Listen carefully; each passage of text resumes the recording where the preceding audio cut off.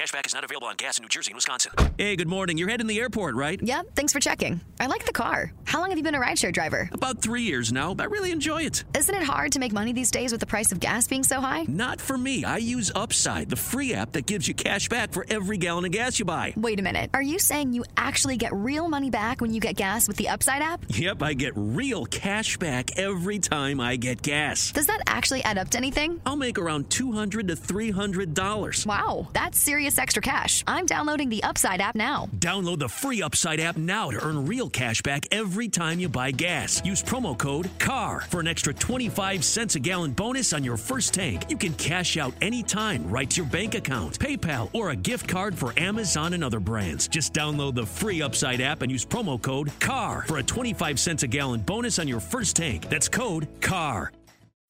Swimsuit? Check. Sunscreen? Check. Phone charger? Check.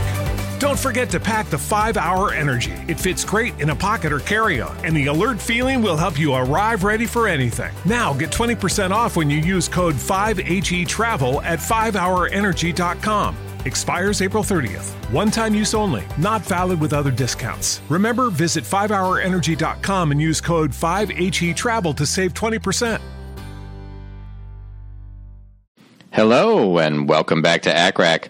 I'm Jed Wolpaw, and before we jump in today, I have a really exciting announcement, which is that one of my colleagues here at Hopkins, Dr. Shravani Dirbakala, who you may recognize from a podcast we did on the opioid epidemic, will be launching a really exciting new contribution to the foam med world. It's called Pain Rounds, and it's a free neuromodulation course for pain fellows. So it's designed for current CA3s who are going into pain to sign up. You can go right now to painrounds.org, painrounds, all one word, .org. You can sign up for free. I think you have to take a pre-test and a post-test and fill out a couple surveys, but it doesn't cost you anything. And you get this incredible series of half-an-hour videos. They're not lectures. They get demonstrations in the cadaver lab. There's interviews with experts from around the country. There are case scenarios, tips and tricks. Really interesting stuff. If you have any interest in neuromodulation, if you're going to be a pain fellow, this is something to really check out. Go to painrounds.org. Shravani has done an amazing job with this. You have to sign up now, but it will be released all in one big chunk in July of 2019. So sign up now, and then when you become a fellow, July 2019, you'll have access to all of that stuff. All right, let's get on to the main event. I am thrilled to have back with me today Dr. Steven Freiberg. Steven was one of our fantastic residents here. He served as a chief resident here, and then he went to Duke, where he was a cardiac anesthesia fellow and the chief cardiac anesthesia fellow, and is now an attending anesthesiologist at the U.S. Anesthesia Partners of Florida group at the Florida Hospital in Orlando. And it's really a blast, Steven, to have you back, even if it's just via Skype. So welcome back to the show. So excited to be back, Jed. At least remotely, I really had such a great time doing the podcast while I was in training, and I said to myself, once I have a little bit more time, which I'm not convinced that I've fully achieved, but podcast with you and for ACCRAC was something I wanted to continue, so I'm psyched to be doing it. And absolutely thrilled to have you. And so I know that we've done some great podcasts that you've put together in the past, and you've wanted for a while now to really think about a podcast on coming off of bypass, really one of those central things for anesthesiologists doing cardiac cases. And so that's what we're going to do today. We're going to talk about coming off bypass. So let's start right away with just kind of the basics. Why don't you tell us what you think of in terms of the basics of preparing to come off bypass, or even what bypass is and what it's important for people to know about it? So I knew I wanted to do a podcast, or perhaps even a series of podcasts about cardiac anesthesia. Obviously, I love cardiac anesthesia, and there's so much to talk about. But to start off, I try to think back to what I wish I understood better during my rotations during residency, but also something really fundamental to the practice of cardiac anesthesia. And obviously, that's the use of cardiopulmonary bypass, and more specifically, the process of weaning from or off of cardiopulmonary bypass. I don't know if we can go so far as to say that weaning from bypass is the most important part of a cardiac case, but I would argue it's in many ways the crux of a cardiac case. It's certainly a very busy point in the case, and it's the time when the surgeon asks for the attending to be called in if they aren't already present. And it's such a busy time, I found it often a difficult moment for teaching to occur. And as a trainee, I would often be told, do this, now don't do this, or don't do that. But it was rare to never that anyone actually explained what was going on. So today I hope to peel back some of the mystery of weaning from cardiopulmonary bypass. Great. So when you think about kind of the basics of it, what do you think people need to know? Sure. So what I hope to cover today is exactly what you said, the basics of understanding how cardiopulmonary bypass works, at least enough to understand the weaning process. Number 2, I want to describe some of the logistical and practical preparations for coming off of bypass. Number 3, to describe how to prepare the soup, as I say, or to sound fancy and academic, the physiologic milieu to optimize separation from bypass. And then finally, to really delve into, but hopefully in simple terms, what is going on when the patient is weaned from bypass and what we as anesthesia providers are looking for and how we contribute to the process. Now, I should say just a little bit of a disclaimer. This talk is going to be a little bit more focused on the physiological and practical aspects from weaning from bypass. I will cite some relevant literature, but this won't necessarily be focused on the cutting-edge evidence in regard to the topic, but more to provide a really, hopefully, good understanding of what's actually going on. Yeah, and I think that'll be really helpful for folks out there who are doing this or training in this, especially because you now for a year and a half have been doing either nothing but or very much dedicated to doing this on the ground every day. So I think your experiences here are going to be really useful. I certainly hope so. So let's jump into how cardiopulmonary bypass actually works. And as we dive into this, I just have to put a plug out there for all the perfusionists. The work they do is really fascinating, and obviously we couldn't do any of these life-saving procedures without you.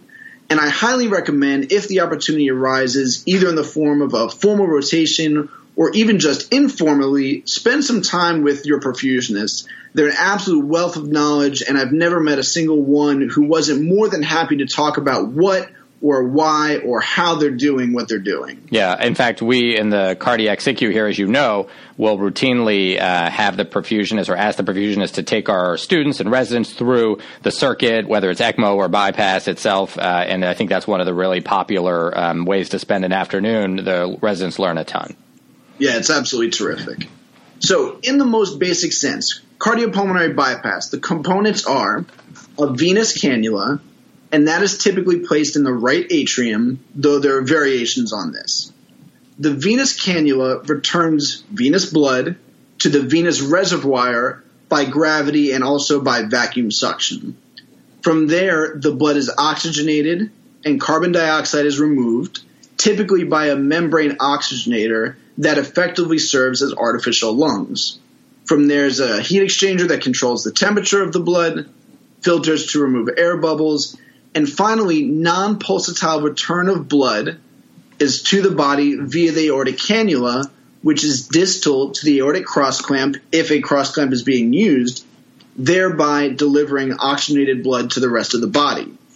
So as the name implies, cardiopulmonary bypass, quite literally, is doing all the work of the heart and the lungs. And obviously, this is a dramatic oversimplification. There's additional circuit pumps or other components employed as needed to suction blood from the surgical field, deliver cardioplegia, decompress the heart via various vents, and remove fluid by hemoconcentration. And also modern bypass machines have systems that continuously monitor line and circuit pressure, temperature, blood gases, hemoglobin, and electrolytes, as well as various safety features such as air fluid level detection and additional filters in the arterial line. But to understand the process of weaning, all one really needs to understand is just what we described, how the blood goes into the machine and how it comes out and finally back to the body. Great. So that's kind of how the circuit itself works. And as you say, the nitty-gritty details you probably are best learning from sitting down with a perfusionist, but the basics are going to be really helpful. All right, so what's next? So to take our understanding just a little bit further of cardiopulmonary bypass, it's helpful to understand the physiology of how the pump mimics the actions of the heart. Now, as mentioned, the pump also performs the actions of the lungs, but for simplicity's sake, we'll kind of take that out of the equation and just focus on how it does the work of the heart. So what a perfusionist does with the bypass machine is they're manipulating and controlling the determinants of mean arterial pressure and cardiac output. So what a perfusionist will do is target a cardiac index, usually at about 2.2 to 2.4 liters per minute per millimeter squared, by adjusting their pump flow. Quite literally, they'll say, I'm flowing at 3 liters per minute, 4 liters per minute, whatever it is. And the flow is analogous to the body's cardiac output. And they measure the adequacy of tissue oxygenation by monitoring mixed venous oxygen saturation. Additionally, they'll target a mean arterial pressure, often around 65 millimeters of mercury or so, though that can certainly be higher or lower for different reasons. And the way mean arterial pressure can be increased in the body by changes in cardiac output, they can also change mean arterial pressure with adjustment of their pump flow. If their pump flows are appropriate, however, and the mean arterial pressure is either too high or too low, it typically suggests that the issue is with systemic vascular resistance, and this can be adjusted either with administration of a vasoconstrictor or vasodilator. And are there standard vasoconstrictors and vasodilators, Stephen, or does it just depend on institution to institution? I think it's very institution dependent. Where I've worked, the typical vasoconstrictor of choice is phenylephrine, either administered directly by the perfusionist or sometimes run in conjunction with an infusion by the anesthesiologist.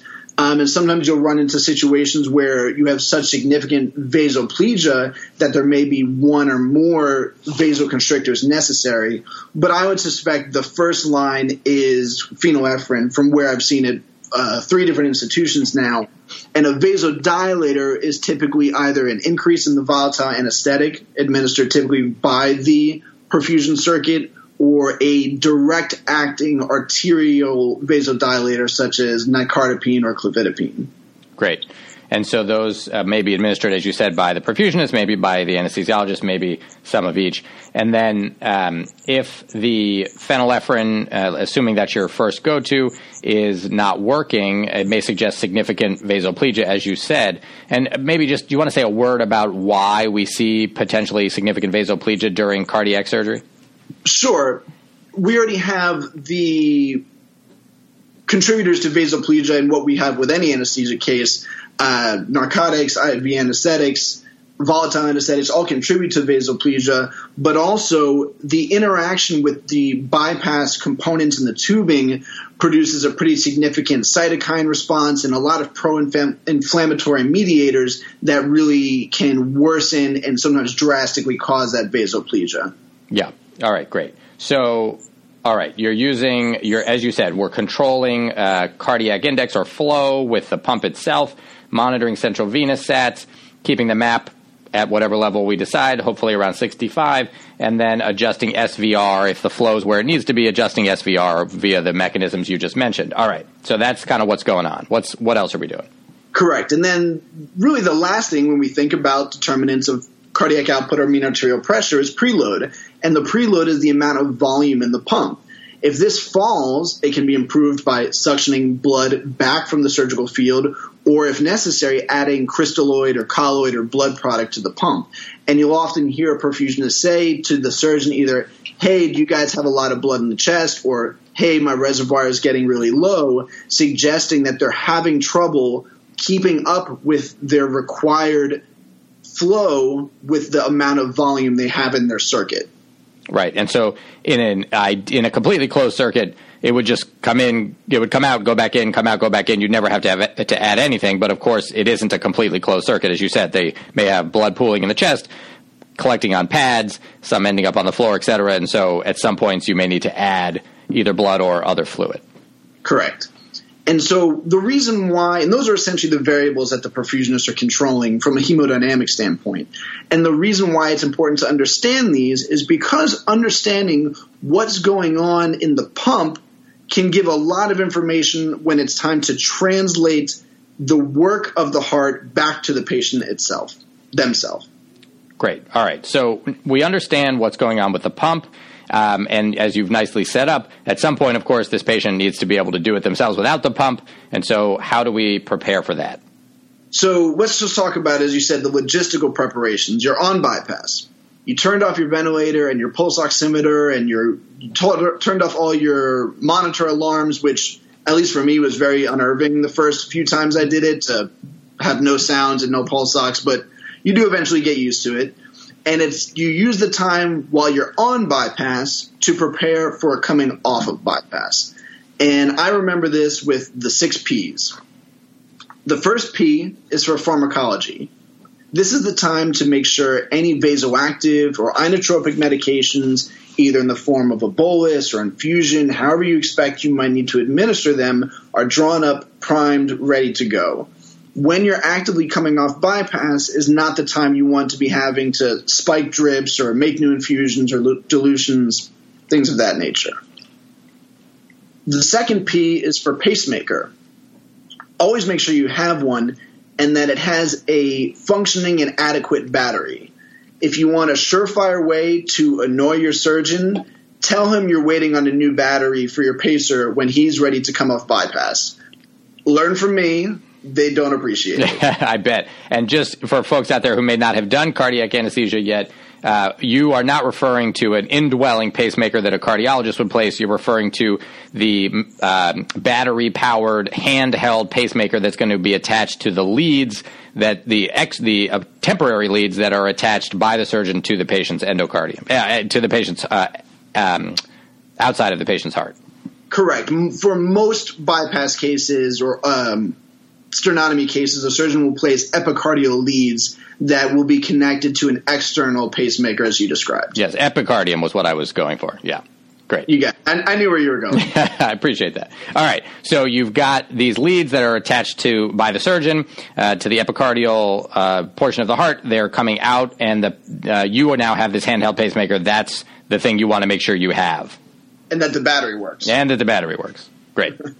So the third P, I say, stands for propofol or Precedex. Now, the choice of intravenous anesthetic may obviously vary from institution to institution, but if the sole anesthetic for the case has been an inhaled vapor via the bypass circuit, now is the time to set up for whatever form of anesthesia you plan to use for the remainder of the case, and especially the type of anesthesia that you're going to use in order to transport to the ICU, assuming that you're not planning to extubate the patient on the table, which does happen at places like Johns Hopkins. But commonly, the patients are transported to an ICU still intubated. Great. Now, you said propofol or Precedex. I think we all know propofol can serve as an anesthetic by itself. Precedex, if you did Precedex, would that be instead of propofol or in addition to it, or how does that play in? And I guess we should say for our non-United States listeners that Precedex is dexmedetomidine.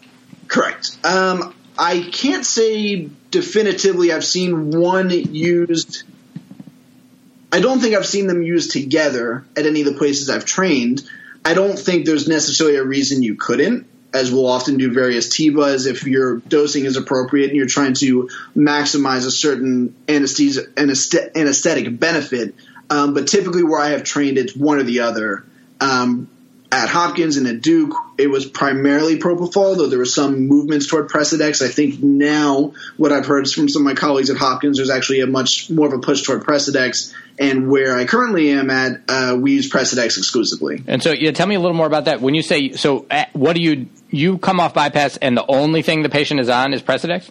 In combination with a volatile anesthetic. With the volatile, gotcha. Okay, that makes sense. Okay. And that, I believe, that's how it was done at Duke, and I believe that's how they're doing it still at Hopkins as well, with a intravenous anesthetic combined with volatile anesthetic. Yep, sounds great. And have your intravenous anesthetic ready to go in order to transport to the ICU. Absolutely. Great. So we've got the pharm, the pacemaker, the propofol or Precedex. What's the fourth P? Fourth P is protamine. So I always say to prepare it, but to keep it well away from other medications so that it's not administered accidentally. Common things would be to keep it in the top drawer of the anesthesia cart or to hang it behind the anesthesia cart. Whatever it is, keep it well away from being accidentally administered. And protamine being the reversal agent for heparin. Correct. Great. All right. So the reason you don't want to give it early is because if you reverse the heparin while the patient's still on the pump, the whole thing's going to clot off. that's not a situation you want to be in. Great. All right. So you want it ready, but you don't want it to. The last thing you want is an accidental dosing of protamine. So have it ready and have it somewhere safe. Correct. Okay. The fifth P is for platelets. If it's your institution's practice to routinely check coagulation factors and or you suspect coagulopathy may be an issue post-bypass, it's often a good time to send these sort of labs during rewarming, and if you have that laboratory information back, or once again sort of empirically suspect that thrombocytopenia or other coagulopathy might really be an issue, to think about ordering the necessary blood products, having them ready to go after separation from bypass. Great. And do you routinely send a thromboelastogram of some kind to evaluate that, or just send platelet numbers? So both. Typically what I've done and what I like to do, especially for longer bypass runs or more complicated cases where I suspect there to be a significant coagulopathy, either from the patient's pre-existing pathology or, as we can certainly talk about at length for another podcast, the cardiopulmonary bypass circuit causes pretty significant derangements in the patient's natural coagulation. Yep. So if I suspect that to be a problem, I will want more specific data with which to target my therapy. So indeed, my preference is to send both a platelet count, a fibrinogen level, and a thromboelastogram of some sort, whether a TEG or ROTEM. I've used both at various places. They all essentially give the same information. Perfect. All right. And then last P is pee, as in urine, as in your own urine, because now's the time to go do it. So ask a friend, a colleague. You don't want to have to pee during separation from bypass. Great. So, Go make sure your needs are met. Excellent. All right. So we've got the 6 Ps in terms of preparing the logistical and practical pieces of getting ready to come off bypass. Anything else in there in terms of logistics that you want to keep in mind, or does that cover it all?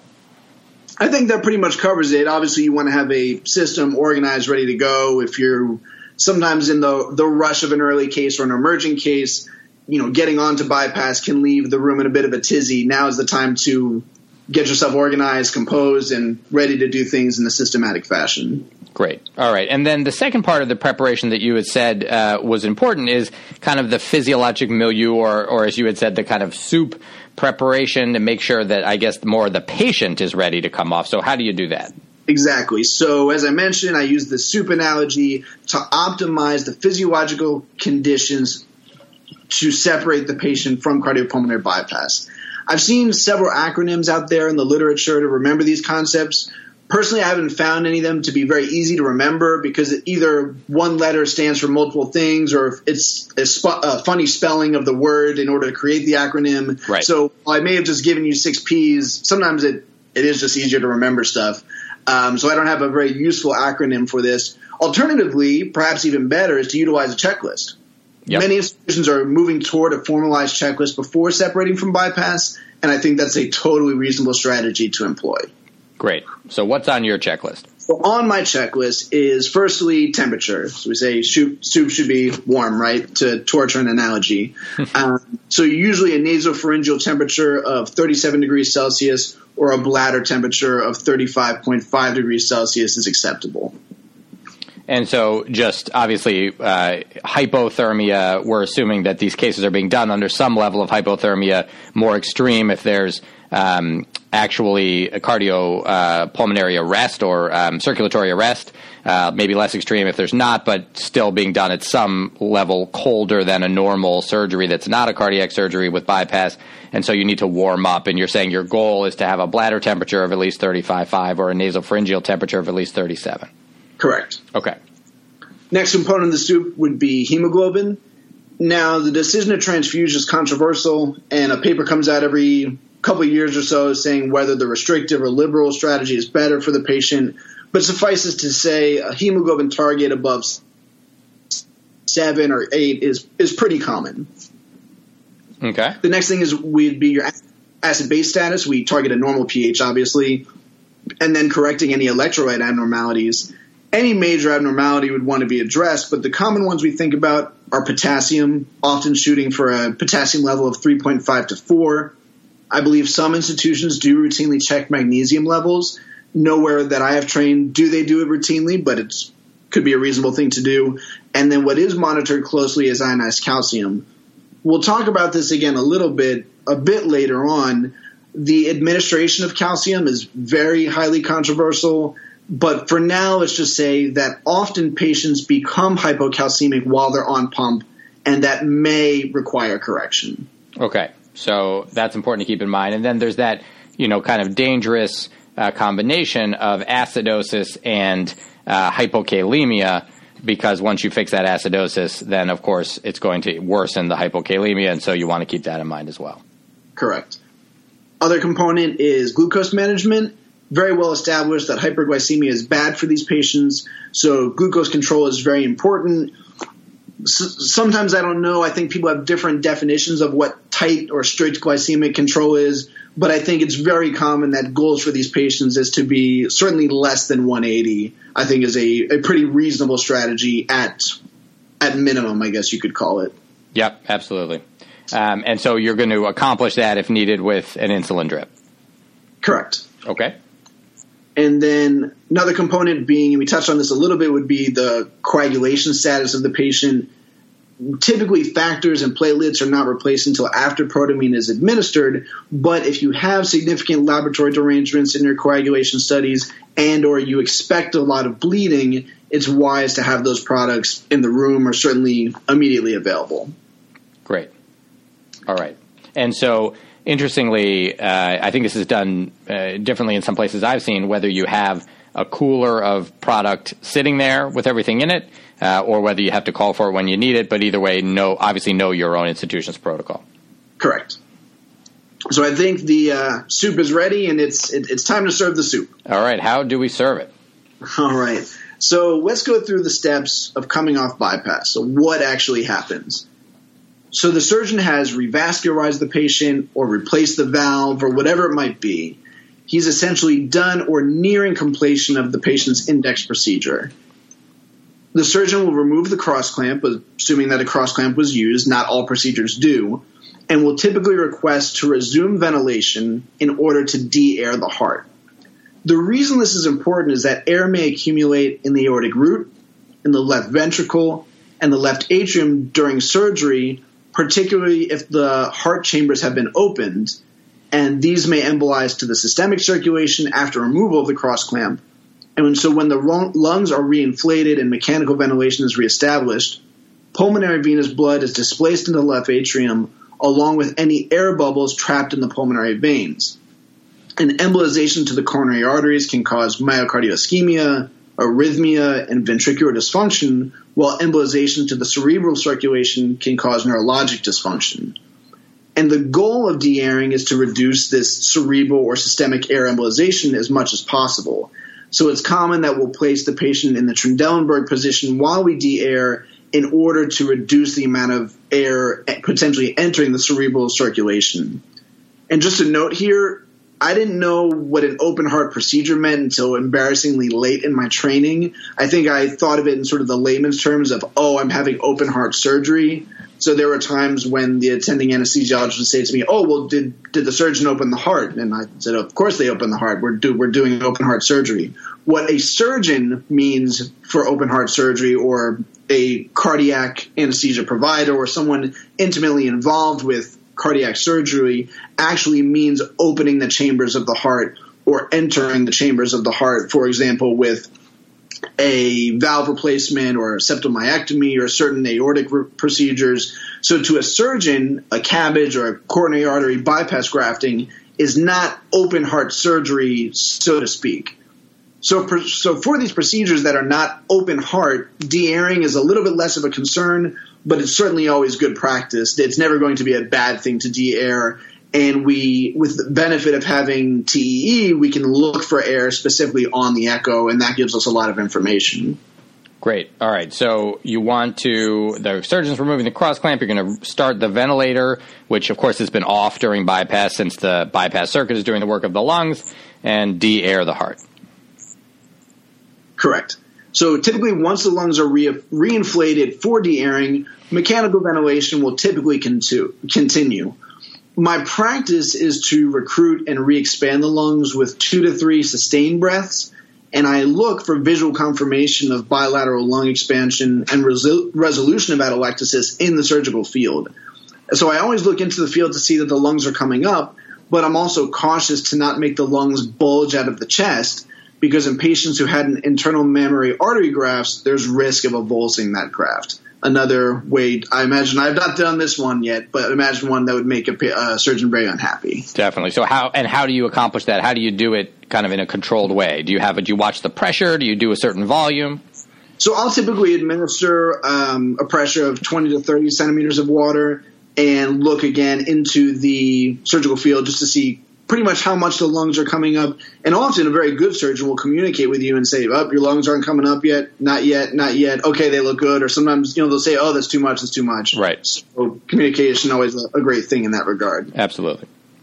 And then this is also the time to address any pulmonary issues, especially if it's a patient who has underlying pulmonary disease. If you suspect they need aggressive mainline suctioning, or you feel the need to administer bronchodilators, certainly you want to address anything that could sort of hinder your oxygenation before coming off bypass.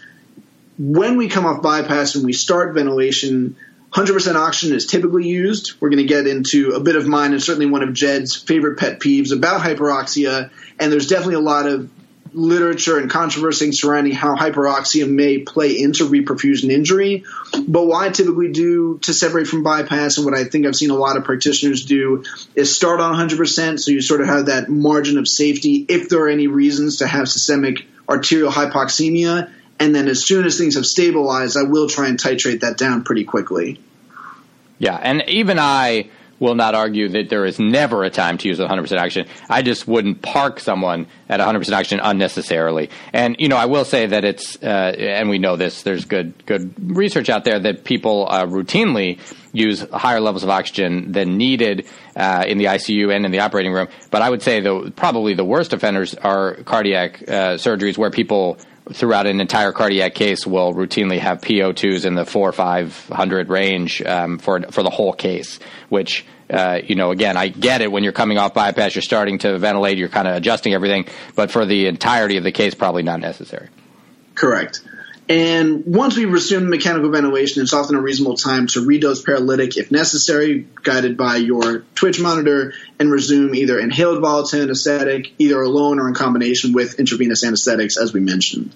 Absolutely. All right. So you want to remember, obviously, as well, at some point, as you mentioned before, obviously during bypass, the anesthetic is being administered by the perfusionist. When you are no longer on bypass, there is no longer that happening, and so you have to make sure you still have anesthesia getting in somehow. Correct. And actually learned recently, not all perfusionists administer volatile anesthetic. A friend of mine is he's still actually practicing in Maryland, said their perfusionists do not administer volatile anesthetic, so they run higher concentrations of intravenous anesthetic. I thought that was interesting. Very interesting. Okay. So depending on your local practice. Make sure there is anesthesia on for the patient one way or another. I remember, and this was a while back, but when I was a resident, it was pretty routine to give some Versed around the time that you were coming off bypass, just in case in that transition there was a lessening of the amount of anesthesia on board. Do you do that? Do you think that's pretty standard or not?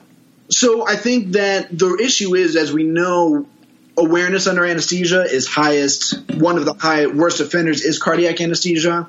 And certainly during rewarming is one of the times where we're especially concerned about that. When a patient's hypothermic to some degree or another, their MAC is decreased. So I think it's pretty common to sort of increase your anesthetic delivery in one way or another, whether it's to administer Versed, to increase your Precedex or propofol concentrations. You'll get some very angry people for administering Versed. You'll get some others who say, how dare you not administer Versed? But I think the concept remains the same, that you want to increase the amount of anesthesia that you may have been delivering than you were before. And I typically, for younger patients, may administer a milligram or two, whereas older patients, and by older I'm meaning, because we certainly are seeing octogenarians and beyond into cardiac surgery these days, but, once you start reaching 70, 80, I tend to cut back that Versed dose to 1 or even nothing. Okay, sounds good. And that, I think, varies a lot from institution to institution, so certainly don't try to rock the boat too much if you're starting in a new place. Sounds right to me. All right, what's next? So after the cross clamp comes off, the heart is now reperfused. You have blood circulating through the coronary arteries once again, and it's time to get the heart beating, addressing any rate and rhythm problems.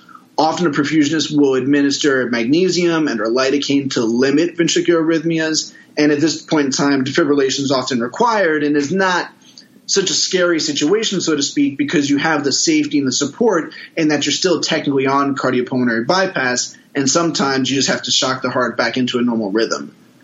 And it's critical to establish a perfusing heart rhythm before weaning. The preference is obviously normal sinus rhythm, but this is one of the reasons we employ temporary epicardial pacing, either if you can't get into sinus rhythm or often if the sinus rhythm is either meets criteria for bradycardia or sometimes it's just not fast enough. Often a rate of 80 to 90 is targeted to optimize diastolic filling time and also coronary perfusion and cardiac index, but once again, that can vary depending on the surgeon, institution, and the patient's underlying pathology. And Stephen, I know we always, in the cardiac ICU, we would think about these patients, much like infants, are very heart rate dependent right after surgery, right? Because their heart has just been operated on. There's a lot of inflammation. It's very stiff. And so there isn't a lot their bodies can do with increasing contractility to increase their cardiac output. So they really rely on a heart rate, which is why you don't want it too slow. Correct. Certainly the body can often not do a lot to increase contractility without exogenous inotropic support. Yeah. Great. Okay. So you're going to pace if need be. If you get into a sinus rhythm at, 80 or 90 beats by yourself, you may not need to pace. You'll just have it set as a backup. All right. Sure. And then what are you going to do? So, and just a little further note on pacing, when your AV conduction is normal, your atrial pacing is going to be the preferred method. It's the kind of closest to physiologic ejection. And really, if you have to go from there, AV pacing is preferred, followed lastly by ventricular pacing, because with ventricular pacing alone, you really lose that atrial kick. And so it's having some sort of AV synchrony that's optimal for ventricular preload. Absolutely. Great. All right. So you got your heart rate with or without pacemaker help, where you want it, in a rhythm you like. And then what's next? So now we're in the reperfusion state. The experience with accumulated ischemic arrest has demonstrated that most hearts will benefit from a period of rest after releasing the aortic cross clamp to essentially wash out these harmful metabolites. And an average of 15 to 20 minutes of supportive bypass for each hour of cross clamping often describes a good recovery. And one would argue that this is easily accomplished with proper timing and rewarming by the surgeon. However, this is not always easy to do, and I, in my experience, often haven't found surgeons who are willing to wait that long once they've completed their repair. But it is something to try and keep in mind. So as much as I sort of know the surgeon's pattern, I will try to allow as much rest time as possible before I administer calcium if I think that's needed, or additional inotropic or vasoactive medications, because I'm really trying to provide that reperfusion washout period and rest of the heart the best that I can, though it certainly is infrequent that it's as long as might be recommended by the studies. Okay, that's interesting. So ideally we'd wait 15 to 20 minutes for every hour of bypass, and you could easily, depending on the case, have a couple hours at least, if not, more. So you're talking about a significant amount of time to have to wait. If you follow that, as you said, maybe a challenge. But in your mind, you're going to wait as long as you can and avoid anything that will add stress to the heart during that time, like calcium, which would increase contractility, like some epinephrine or another inotrope, which would increase contractility. Correct. That being said, once I've reached sort of the rest period that I can, or maximize that rest period, afterward is typically when I will start inotropic support if needed. Now, some of the predictors of needing inotropic support post-bypass include a prolonged cross-clamp time, a reoperation, if it's combined CABG mitral valve repair replacement, if the patient preoperatively has moderate to severe mitral regurgitation, or preoperative EF less than 35%. A couple other risk factors that have been cited from smaller studies include advanced age, female gender, or elevated filling pressures. But in the most basic sense, the way I think about it is the sicker the heart is, the sicker the heart is preoperatively, the more likely you're going to need inotropic support and at higher doses post-bypass. Okay. Now, and what do you usually use when you're back at that first P of pharmacy and you're setting up your inotropes? Are you going to have multiple things, just one? Is it going to vary, or do you always like to have the same things? So, actually, I'll talk about this a little bit more. I find that inotrope selection varies tremendously from place to place. I'm a fan of Epi, and I like to use Epi as a single agent and as my primary agent, but we'll chat a little bit more about how and why I like Epi and some of the other agents that folks will use. Okay, sounds good. So just to review where we're at, the cross clamp is off, lungs are working, heart is beating. We may have made some adjustments pharmacologically, either to adjust our contractility or our systemic vascular resistance, and now it's time to transfer the remaining work of the heart from the machine back to the patient. So at this point, a successful weaning from cardiopulmonary bypass is defined as restoration of adequate oxygenation, ventilation, circulation, and organ perfusion without the aid of ongoing extracorporeal circulation. So how does weaning actually occur, sort of mechanistically?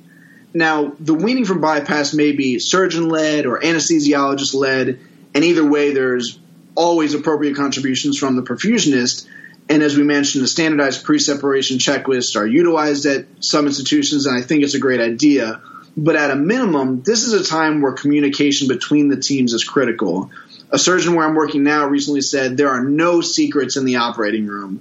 And I certainly think this is especially true when it comes time to separate from bypass. I'm very quick to share with the surgeon if I'm on higher doses of vasopressors or inotropes than I may have expected preoperatively, or if there's something from the patient's history or pre-op or intra-op echo that I think might make weaning more challenging. And similarly, I appreciate if a surgeon tells me, hey, I'm concerned about this coronary target or this valve was really challenging, than to find surprises when we try to separate from bypass. Yeah, communication, absolutely crucial. So whoever is leading the separation, it typically initiates the wean, saying something to the effect of leave some volume in. And what this tells the perfusionist is to gradually decrease the amount of venous blood diverted to the cardiopulmonary bypass circuit, which allows blood to remain in the right atrium. And the way I've always seen the perfusionists do this is they literally take a clamp. I'm blanking on the terminology, but it's similar to a Kelly clamp. I'm sure that's not what it is. And literally just apply differing degrees of pressure to their venous line to allow blood to stay in the right atrium. And you can see evidence of this process because you'll start to gain pulsatility on the arterial blood pressure waveform, and a gradual increases will be noted in central venous pressure or pulmonary artery pressure if that's something you're monitoring.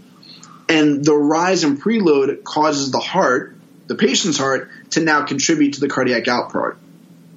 At this point, this condition is termed partial bypass because the venous blood is draining into the right atrium is divided into two paths. Some goes to the pump, and some passes through the right ventricle to the lungs and is ejected by the LV into the aorta. And I do know that some institutions actually advocate keeping the patient on partial bypass for several minutes to sort of further, as we mentioned, wash out some of these vasoactive substances from the lungs before terminating bypass. And I can't say that I've seen that all the time, but I will see it occasionally if it's a patient with very poor biventricular function or a very complicated arrest. Sometimes the surgeon will say, let's just hang out here for a couple minutes. And I believe that's typically what they're doing, is trying to give a little bit of time on partial bypass. Okay. And now once we've left some volume in, typically what you'll hear next is something to the effect of come down on your flow. Because now you have two sources of blood that are supplying the aorta. The amount of arterial blood returned from the pump to the patient can be reduced as the patient's native cardiac output increases to maintain total aortic blood flow. Therefore, the perfusionist typically lowers the pump flow rate in increments of a half liter to a liter per minute, and then this step is repeated, allowing gradual reductions in pump flow rate while the cardiac function and hemodynamics are monitored. And the perfusionist continues to infuse blood through the aortic cannula, thereby restoring the circulating blood volume as venous drainage is reduced. gradually decreasing their flow rate as mentioned until the left ventricle is adequately filled and ejecting a sufficient stroke volume as evidenced by pulse pressure on the arterial pressure waveform, until finally the perfusionist stops diverting blood from the right atrium to the cardiopulmonary bypass circuit, clamps the venous drainage line completely, and communicates we're off bypass. So we've now made it. We've got and of course, during this whole time, as you're decreasing your flow, you're watching the patient and the vital signs and making sure the rhythm is appropriate and everything stays stable. And if you make it to that point and they're off, you're off. And then are you good to go? Do you want to check anything? Are we giving protamine right away? What's next? Right. So exactly at this time, and as you mentioned, we're continually assessing all the hemodynamic variables of the patient. So the anesthesiologist and the surgeon are really looking at the ventricular filling, essentially the preload, by observing both the left and right ventricle on TEE and also by direct visualization in the chest. We look at CVP trends or pulmonary artery pressures, and we sort of determine target values often based upon pre-bypass trends, more so than absolute values, to really optimize where we want this patient to be. And when adequate circulation is established as indicated by reaching these hemodynamic goals, the surgeon will reinspect their suture lines and other sites for excessive bleeding. Both the surgeon and anesthesiologist by TE will assess the integrity of the repair, whatever the procedure might be, and will continue assessing relevant TE images and hemodynamic data before proceeding with protamine administration and vascular decannulation. So you want to see that everything looks good, obviously, in terms of the repair and the function. It's really nice to have that echo probe in there for that purpose. As you said, once everything looks good, then you're going to go ahead and obviously the surgeon and the anesthesiologist agree things look good. Are you giving the protamine then? Do you need to reach a certain rewarming temperature before giving the protamine or not? So just to review a little bit, some of the typical goals we're looking for, and again, this will vary from patient to patient, but before you can kind of say we're safe, I think we can start to remove our cannulas, excuse me, would be a heart rate of 80 to 90 beats per minute, or whatever we determine as a team is the heart rate that we want. A mean arterial pressure, typically about 60 to 90 to maintain perfusion to the myocardium and other organs. Adequate filling of the ventricles, namely by assessing preload. A cardiac index, and then something analogous to cardiac index of 2 to 2.4 liters per minute, again indicating adequate organ perfusion. And once all these goals are achieved, or if these goals cannot be achieved and there's unstable physiologic parameters, this may suggest the need to return to bypass. And that's certainly a discussion for another time. Absolutely. And I think a lot of things like the protamine and taking out the cannulas, all that stuff that I know you think of as kind of falling under the post-bypass category, we will get to maybe in another podcast. But where do you want to take it from here? So what I want to do now is review just how it is that we transferred, again, all the determinants of cardiac output and mean arterial pressure from the bypass circuit back to the patient. Because as anesthesia providers, we're responsible for manipulating and optimizing those variables in order to accomplish the transition successfully. So I'll present to you the way I like to think about it, and the way I do so was largely explained to me by actually Dr. Michael Grant, a fantastic member of the Hopkins faculty, so shout out to Dr. Grant. Yes, I've heard of him. Good guy, I hear. He's all right. So as we know, the mean arterial pressure is determined by systemic vascular resistance and cardiac output. So let's break that down in regards to weaning from bypass. So probably the most fixable, and by that I mean both correcting and keeping as a constant, determinant of cardiac output is the heart rate. If the patient is hypotensive or subcardiac index, one of the easiest modifications we can make is just by adjusting heart rate with our pacemaker. So as we said, rates of 80 to 90 are common, but I'll sometimes push that to 100, especially in a case where I'm worried about right heart function, such as in an LVAD or in a heart transplant. So we've set our heart rate. The next factor I like to set and then forget as much as possible is the contractility of the heart, which essentially translates to inotropic support. The choice of inotrope varies tremendously from institution to institution. Where I trained both in residency and fellowship, we were preferential to epi.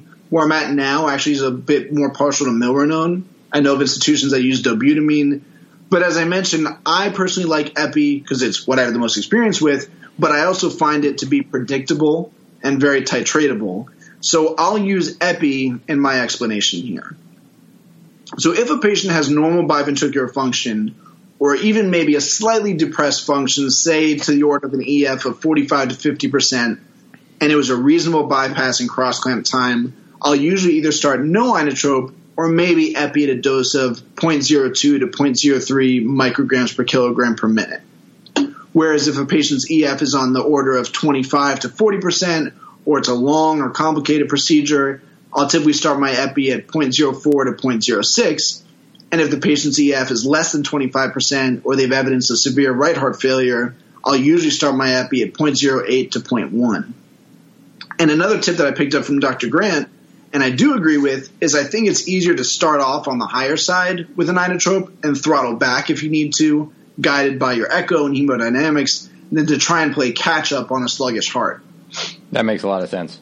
Okay, and it's nice to have those guidelines, rough EF guidelines. I think that's really nice for folks as they do this clinically. All right, so you're getting your epinephrine, or I'm sure people who use other agents have similar kind of guidelines in their head. And people can certainly leave comments on the website and let us know what they do for those other ones. But this is nice to have for epi. All right, so you've got these guidelines. You're going to start it based on what you're seeing on the echo, and then what else are you thinking about?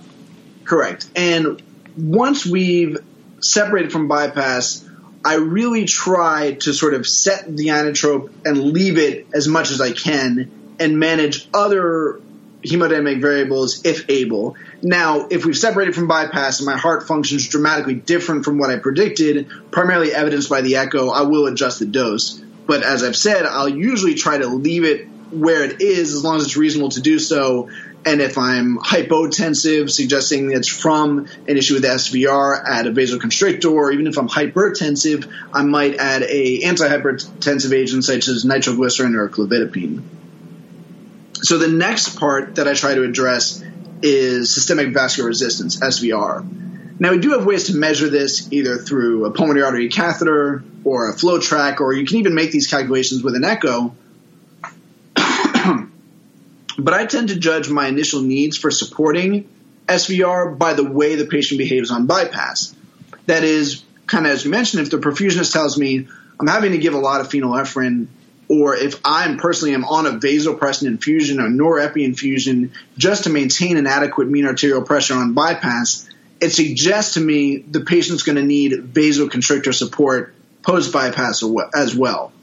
And again, I'll modify this as needed if we separate and the patient has a hyperdynamic ventricle or the patient is hypertensive. But again, my strategy is to play with this as little as possible. So now we've made our best guess at optimizing all the other determinants of cardiac output, and it really only leaves one variable left, and that's your preload. So to me, it's actually quite simple. If I've sort of optimized my inotropy, I've optimized my systemic vascular resistance, there's the only variable left. So if the perfusionist administers more volume or you administer more volume and your central venous pressure increases, your PA diastolic pressure increases, you observe better filling on the echo, and also your mean arterial pressure increases, it tells you you're on the left side of the Starling curve and you could take on more volume. An important caveat doesn't necessarily mean you need more volume, but it will tell you that an increase in preload will increase your mean arterial pressure and typically your cardiac index. Alternatively, if you take on volume and your central venous pressure goes up, but your mean arterial pressure goes down, if your RV dilates, it means you're on the right side of the Starling curve, especially on the portion of the curve that is equivalent to heart failure, and it suggests you need to slow down on the volume and that you might need more inotropic support. And that's pretty much it.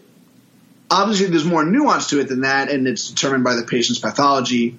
For example, in an aortic case, I tend to separate at a lower blood pressure and keep them lower. Or if it's a case where I'm really worried about the right heart, I tend to come off drier, as we say, and I'll take on volume much more slowly, increase my index rather with higher doses of inotropes. And then, of course, there's all sorts of adjuncts, like there are times when we need to add inhaled pulmonary vasodilators to decrease pulmonary vascular resistance.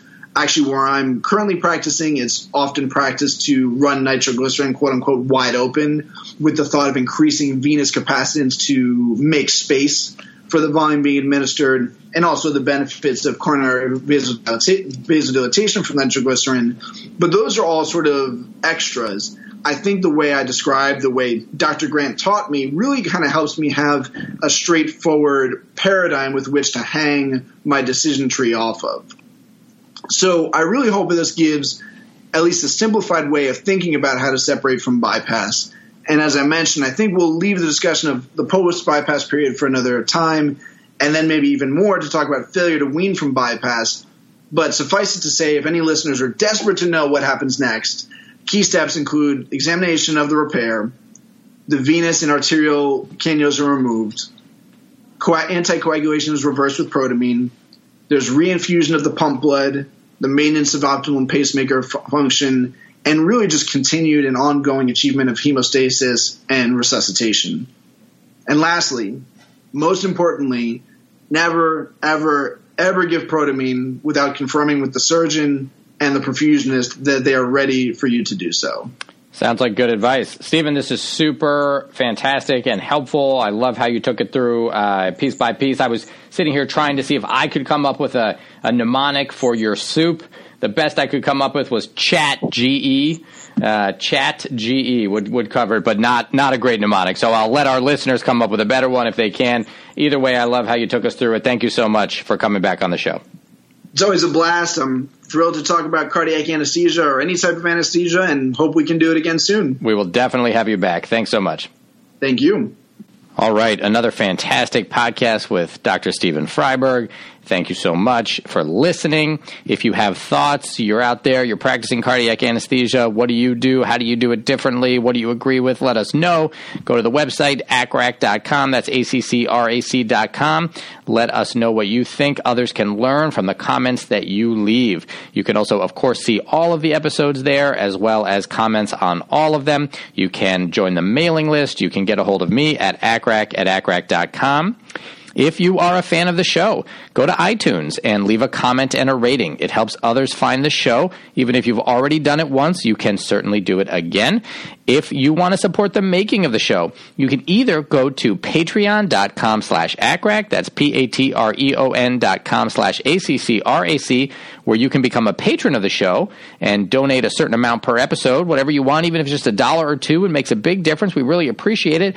Or if you prefer to do a one-time donation or to control your own pace, you can go to paypal.me/ACRAC. That's paypal.me/ACCRAC, where you can make any donation that you want as a one-time thing or do it multiple times, whatever you want. We really appreciate it. Thank you so much to those who already have donated or have become patrons. And, of course, thank you to Brian Park for the work you do on the outlines. You'll see those pop up on some of the episodes. Thank you so much for listening. For the ACRAC podcast and Dr. Stephen Freiberg, I'm Jed Wolpaw. Remember, what you're doing out there every day is really important and valued. If you're a woman over 40 dealing with hot flashes, insomnia, brain fog, moodiness, or weight gain, you don't have to accept it as just another part of aging. The experts at MIDI Health know all these symptoms can be connected to the hormonal changes of menopause. And MIDI can help with safe, effective, FDA-approved solutions covered by insurance. 91% of MIDI patients get relief from symptoms within just 2 months. Book your virtual visit today at joinmidi.com. Everybody in your crew identifies as either Big Mac Burger, McNuggets, or McCrispy Sandwich. But you're the Filet-O-Fish Sandwich all day. That crispy fish, that savory tartar sauce, that melty cheese, that pillowy bun. Yeah, you get it. Every time. And if you love the Filet-O-Fish, right now you can catch 2 of the classics you love for just $6. Limited time only. Price and participation may vary. Cannot be combined with any other offer. Single item at regular price. Ba-da-ba-ba-ba.